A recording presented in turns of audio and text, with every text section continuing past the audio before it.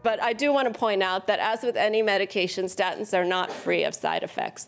And the most common side effect that you often hear about, muscle aches and pains. And these can be quite debilitating to the point that people have sometimes trouble even getting up off the toilet or getting out of bed. And it can cause a significant impairment in their daily functioning. The other risk, which is a little bit less rare, about 9 to 12%, but still present, is people who are already predisposed to developing diabetes.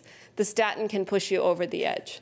So if you're somebody who already has a predisposition for diabetes, and statins change the way that your liver works, and liver is where your insulin is made and your glucose is made, and a lot of those changes happen as well. So the statin can actually accelerate the onset of the diabetes. But despite this, remember what I said, in diabetics, we treat them with statins. So if you're already a diabetic, you get a statin.